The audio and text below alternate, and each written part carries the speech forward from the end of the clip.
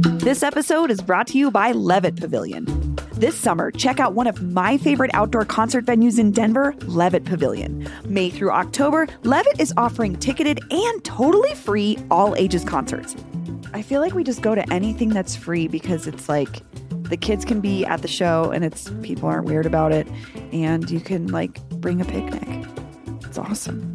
Some of the free shows this season include Iskali, Melvin Seals, Warren Treaty, Sunny War, Charlie Tuna, and more.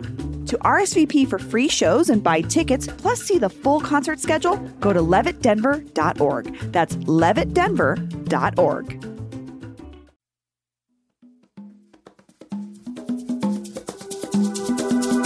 Welcome to CityCast Denver. I'm Paul Caroli, and you are listening to Mayoral Madness, our effort to get to know all 17 candidates who want to be Denver's next mayor.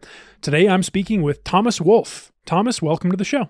Thank you. It kind of overlaps with almost March Madness here. That's what we were thinking. All kinds of madness available this year. Circus or madness, metaphor very appropriate with umpteen candidates. So Thomas, I know it's campaign season. The election's maybe a month and a half away. I'm sure you're going all over the city talking to people. Is there anywhere that you've gone to that's new to you or a new place that you really love? I get out on my bike a lot, so I'm kind of have been four corners of the city for the most part. I've lived in quite a few different neighborhoods. I've gone to grad school here. Kind of our main artery from a biking standpoint is Cherry Creek, that path and the Platte that then gets you out to the mountains or out east into some of the drainages.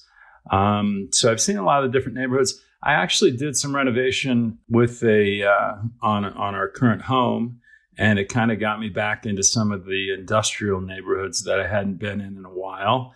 Kind of down in the Santa Fe Valley and the industrial stuff there. And it was when I was more active in that space, there weren't multifamily development and microbreweries in some of those neighborhoods. So kind of an interesting update from that regard.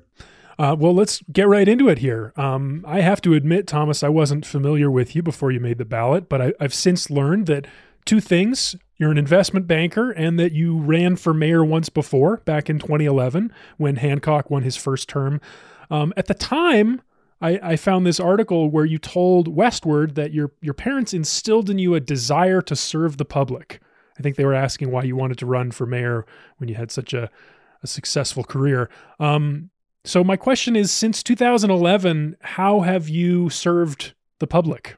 Sure. I've been on a couple of nonprofit boards in Denver, one being the MCA, which was quite an odyssey. We went from Sakura Square over in kind of Rhino-ish to our current great building just south of Union Station.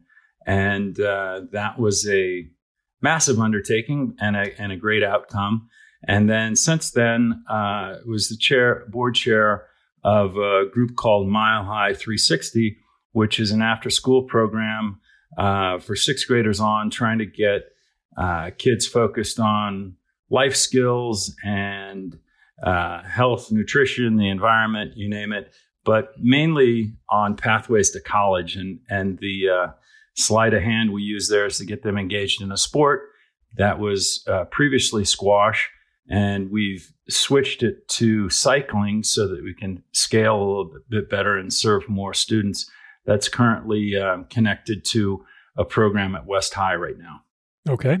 Well, you mentioned the MCA. That's the Museum of Contemporary Art, for listeners who aren't familiar. I am realizing an oversight. I don't have any questions for you about art. I've got to hear about that. Artists have had a really tough time in this city the last few years. As mayor, how would you support the arts community? Yeah. As you can imagine, we've been deluged with questionnaires, and I think from the college. You mean the students candidates? College students have, there's a common app. I would raise my hand and vote for that in the next cycle for sure. But some of them are longer and some are shorter. But I got one from the art community that was just a blast to fill out. And our connection to art is that my wife, who's from Oslo, her ancestors were, starving artists, bohemians. Her father actually was commissioned to do the Carl Johan statue in front of the palace. So you'd think he was a very successful artist, but he really had nothing to show for it. So it's been our kind of passion project to help emerging artists that, still struggle and still starve by supporting their work and, like with the MCA, getting a venue to show their work. And I think there's some opportunities within city structures to provide communal space for either the product or habitation, as well as I think when we turn around how we're funding Denver Health, that we can offer some health insurance, either subsidy or full ride to artists to make the city a little bit more affordable for them. Do you have a favorite local artist you'd want to recommend? I'm not going to pronounce his name the right way, but I have been pretty active. Well, I had portraits done of my children at a young age, kind of the age of innocence by, now I'm going to forget his name, but I got to him through the Art Students League, which I think is a terrific treasure in our community.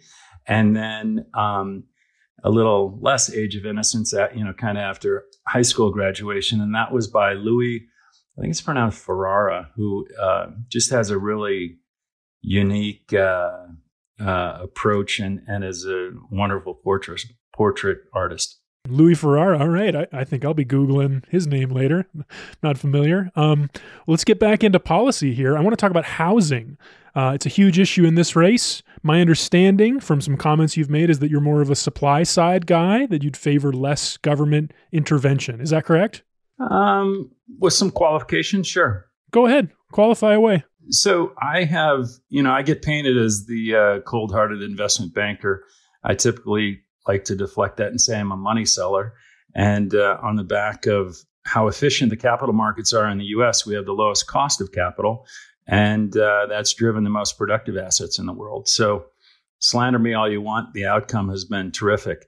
But before that, you're not born a investment banker or a money seller. You are, you gotta find your way there. So I've been, I started in construction at the very lowest rung on the ladder, improved my skills to where I was a carpenter, and I was eventually a licensed general contractor in the city. From there, I kind of shifted gears after, in undergrad, I worked science and med tech research, including organ retrieval, which is a whole different rabbit hole to get into.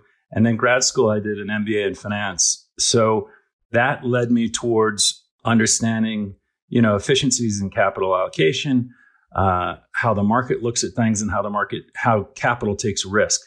With respect to affordable housing, these hands have built. I've worked in a nonprofit in the Lower East Side where these hands built, actually drove nails for affordable housing.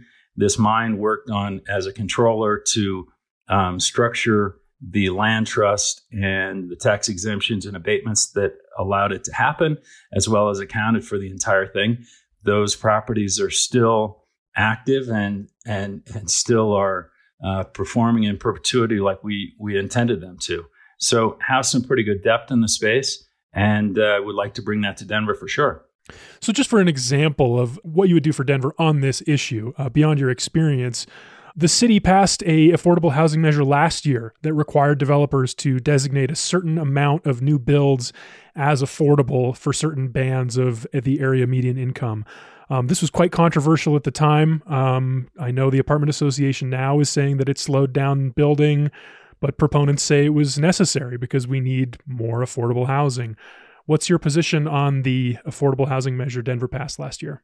Well, the predominant amount of housing that is going to come to the market most efficiently in our economy is from the private sector. That capital can deploy anywhere in the world. So it needs to take a look at both risk and reward. And to the extent that you're doing things that are increasing the risk and decreasing the reward, there's less capital that's going to show up. So that I don't think we want to go down that path.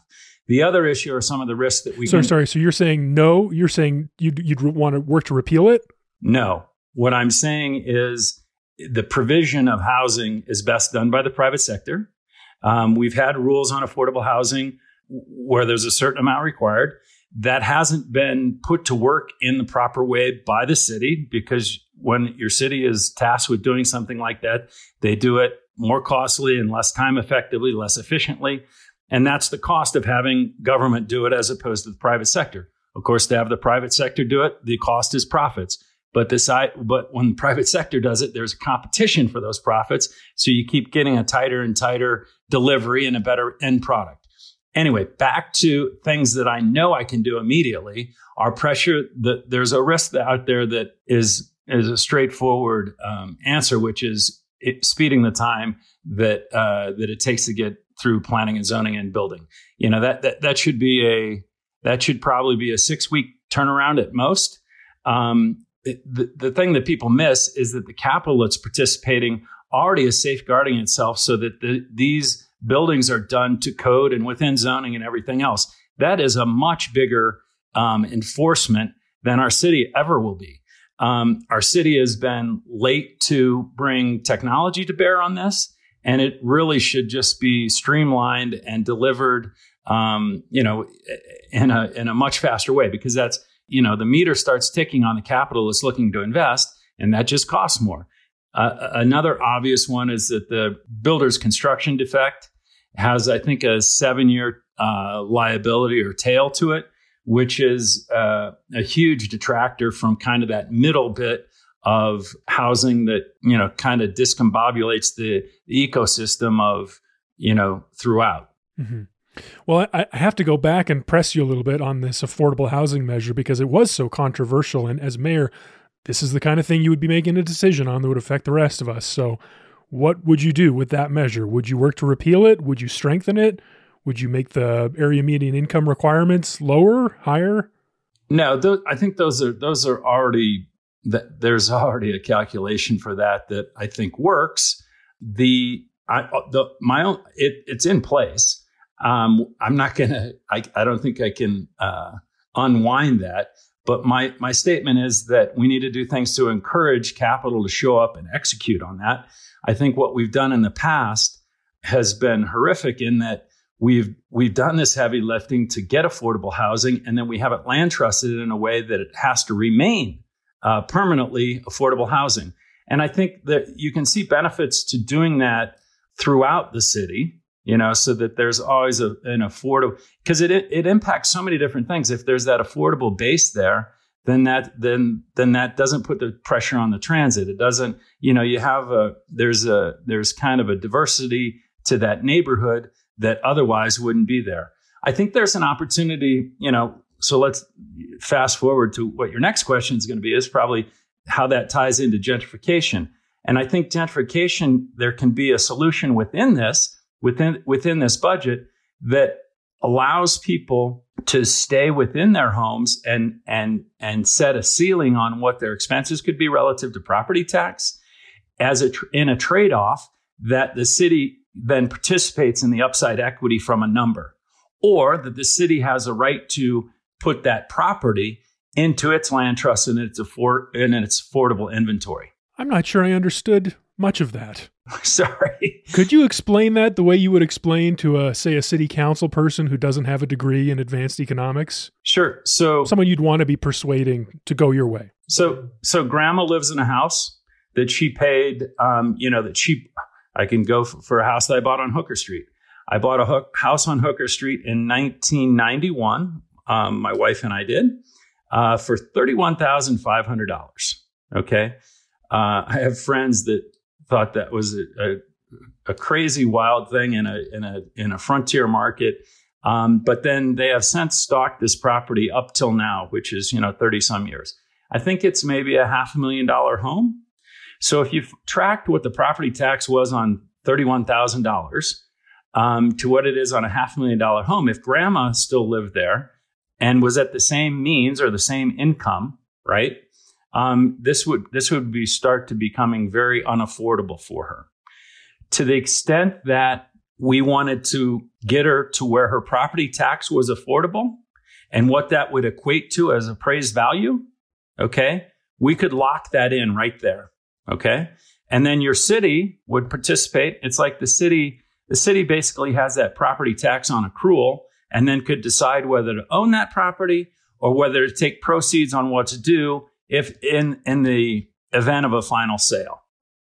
Did that help? Was that closer? Or? It helped a little bit, but I still don't know if I'm there. We may have to talk more about this at some point, but let's move on. Why do you want to be mayor? That usually starts us all off. You know, it's just an obvious one. It has to be that you love Denver. If you don't love Denver, you're in it for the wrong reason. But you also, you know, it brings in that you love the state of Colorado. You love our flawed but ever evolving and world leading United States of America. And I always think of my knucklehead buddy of mine says, you know, this is still my favorite planet. So you want to serve and you want to help all four of those get better. And the problem is, I think we're on a different track of getting better. And I would prefer to live in a safe, clean, smart city. And our city is not going in that direction. Why do you think you'd be a good mayor? Because it requires strong, competent leadership. And we're in the middle of it's not obvious to everybody, but we're very much in the middle of a humanitarian crisis, which is encampments. And people aren't aware of what that's doing to property values. And the second order impact of the knock-on of property values is that the property tax revenue is 50% of DPS's budget. It's about 11% of my budget as your Denver mayor. So I'm sure you're on board with me. I bet you'd raise your hand if I said, are you interested in maintaining funding for DPS schools? I'm pretty sure I can get everybody in my boat on that one, right? But the next thing I say is, please let me tell you why we have to end encampments. And it's not just because it's impacting property taxes. It's not just because they've been illegal for 10 years. It's not just because it's making our city very unsafe and filthy. But the main reason we need to do it is it's inhumane to not shelter this portion of our population. It's inhumane. It's even immoral. It's, you know, we have the means to do it. The census says it's about 2,000 individuals. These are Denver's neediest. To kick the can down the road and neglect it and try to have a patchwork of NGOs and faith-based organizations handle this is ridiculous. It's immoral. It's inhumane. We have to act now. And to the extent that we haven't is just mind-boggling. It's interesting you bring up the morality of the situation because I mean, obviously this issue really sparks a lot of conversation, a lot of different perspectives on this, but that one particular note reminds me of something I saw on your website where you were describing your plan for attacking this issue of homelessness in our city. I'd say embracing. Mm-hmm. And you wrote, quote, "Zero encampments will be tolerated. And within my first year in office, all encampments will be confronted." I was curious. I wonder, how do you imagine those confrontations to look? Well, since I've had those confrontations myself, since I've had 3 bikes stolen, a phone, and would you believe a ping pong table, I've been through encampments. I foraged through town on my way to work from 5th and Columbine to 14th and Blake. And, I get tired of the bike path. So I come through Congress Park, Capitol Hill, Golden Triangle, upper downtown, lower downtown. And for the last 3 years, you're very much immersed in it. So I've already dealt with that just crossing streets or getting through bike lanes or you name it. But what I see of our paid city employees who are tasked with this, and of course it's a heavy lift, it's a triage and we need to use the right resource for the problem. If you look at the census of this 2,000 population, it breaks evenly between mentally ill, chemically dependent, and criminal. I mean, that's what the numbers say. Obviously, those first two, the response needs to be clinicians and health professionals and social workers, health professionals, you name it. I think you kind of want to have the police officers there as backup. And for that third cohort, that's obviously a police matter, right? So the conversation is, hey, our bad. We haven't enforced laws over the last 3 years. So maybe you didn't know that what you're doing is breaking these laws. we'll go ahead and have a truce here, armistice, and tell you that you are breaking these laws. You can no longer trespass. You can't have, possession. Go down the laundry list of the laws that are being broken. Would you be interested? You have to leave this space. We are offering you shelter if you so choose. Okay. And if not, they say, no, we're going to go somewhere else. Okay. The next time, and we have to identify these people because, anonymity's on their side. Living off the grid within our city is in their favor. So to identify them, to say, okay, that's fine. But if we encounter you again in the same situation, that is a criminal offense. Okay. And it will be a police response as opposed to the opportunity for shelter or the social or clinician helping you. So you're saying if someone is found in an encampment 2 times that they'd be arrested? Yes. Okay. Let's move on. I have a question for you from a listener. Amy C. writes, I'd be interested to know how much he'd be willing to budget for Dottie's Vision Zero, that's the Department of Transportation and Infrastructure, complete streets and safe routes to school programs. What ideas do you have for making Denver a safer and more convenient place to walk, bike, roll, bus, and train, i.e., to get around some way other than by car? Well, just to set a little context, back to my father and his example, I'm from a large family. I have 2 brothers and 2 sisters. My father had a colleague of the same who passed away at a very young age. And when that happened, we had 2 cars in our family. My father sold his car and biked to work round trip for the rest of his life, and became, bike geek, did RAGBRAI, which was the bike ride across our home state, drug all our kids along it. So I just was always a self-propelled transit person. Fast forward now, I put more mileage on my bike, either road bikes, but also more kind of just from a commuter standpoint every year than I do on our one car. So I am a huge proponent of a walkable, bikeable city. I have stated that in numerous questionnaires. It's a lot of fun. I was at Bicycle Colorado's recent mobility. I think what she's interested in is hearing some of your ideas. What would you do? Yeah. So I was going back to the sidewalk woman, which I followed. I actually have a GoFundMe out to help get her reimbursed for the $24,000 of her own money that she put into that campaign. Sorry, the sidewalk woman? Who are you talking about? I think her name is Jill Lanacor. Jill Locantore. Locantore, excuse me. From Denver Streets Partnership. Please go to my GoFundMe to help her get reimbursed for her hard-earned dollars she put into that. I think that should be collectively borne by the city. Obviously, great cities need great sidewalks. The biggest thing I would do, which I will do in all departments, is do an asset inventory of what we actually have. Okay. And then the next step is to say, it's hard for me as a city to go out and tell other people to do this before I'm compliant myself. So I live by Congress Park, and for me to walk over to the coffee shop at Botanic Gardens, the southern part of Congress Park doesn't have a sidewalk, nor does the part running up along Josephine. So it's like, let's get all of our green space and our footprint compliant, bikeable, and safe. Okay. And then let's lead by example and push the balance of residential and commercial owners the same thing. Specific examples to your questioner, down to a micro level, is I have owned a parking lot before, and I had to do a curb cut. And the cold fusion that goes into getting that done is unbelievable. But what you don't realize is all the prior curb cuts that pay no attention to anything but cars. The only way you're going to get commercial people to change that is to charge them for that curb cut so that then sidewalks and corners are safer.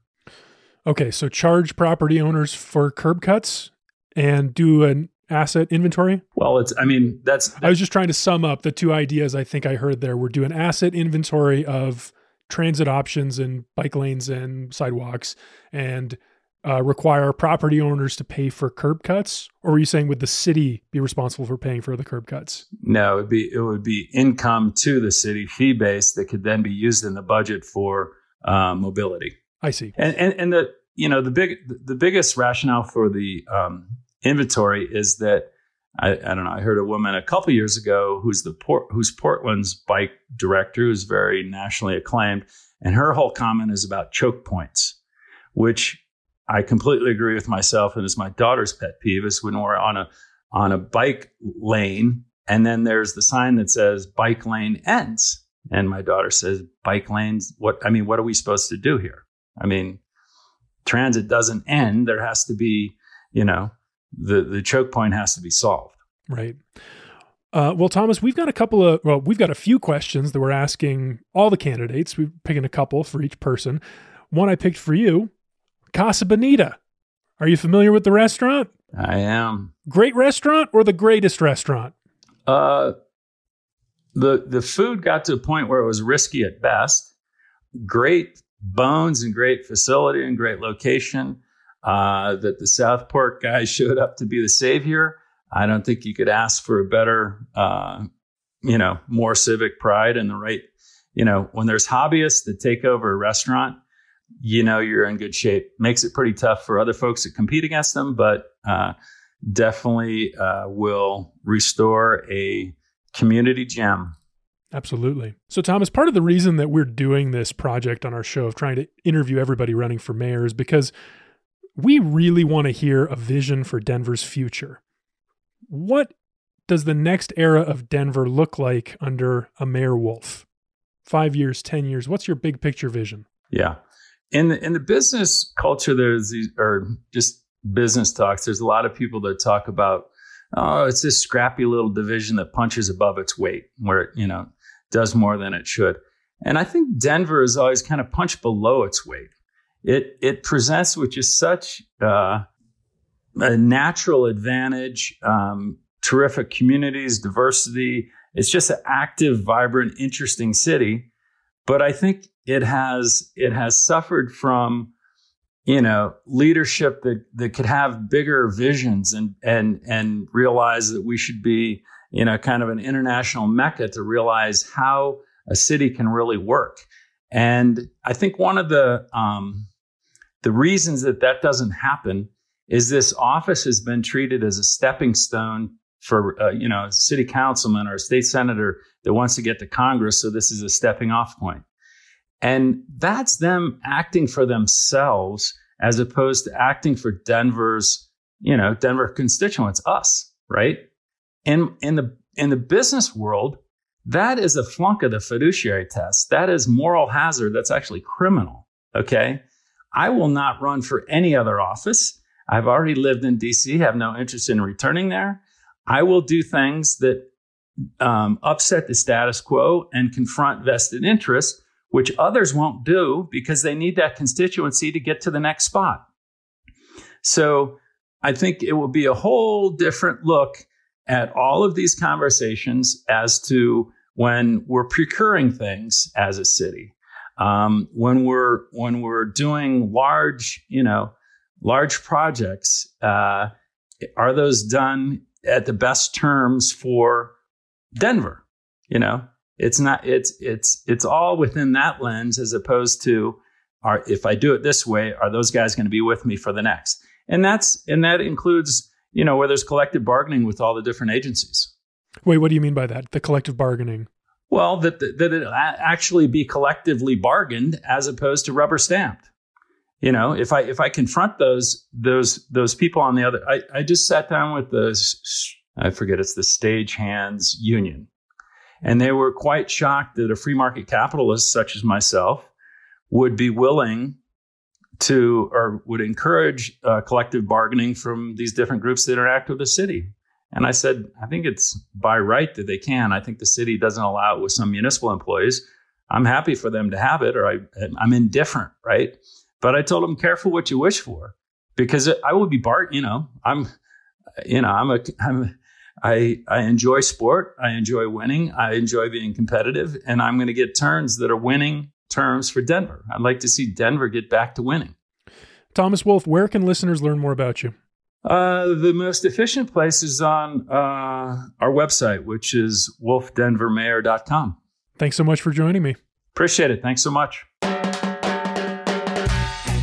We hope you enjoyed this episode of Mayoral Madness, what we hope is a 17-part interview series with all the candidates on the ballot to be Denver's next mayor. We're planning to publish these episodes each weekend leading up to Election Day on April 4th, and we'll be providing more news and analysis during the week. Subscribe to CityCast Denver and learn more about Mayoral Madness at denver.citycast.fm. We'll be back soon with even more mayoral candidates who want to lead the city.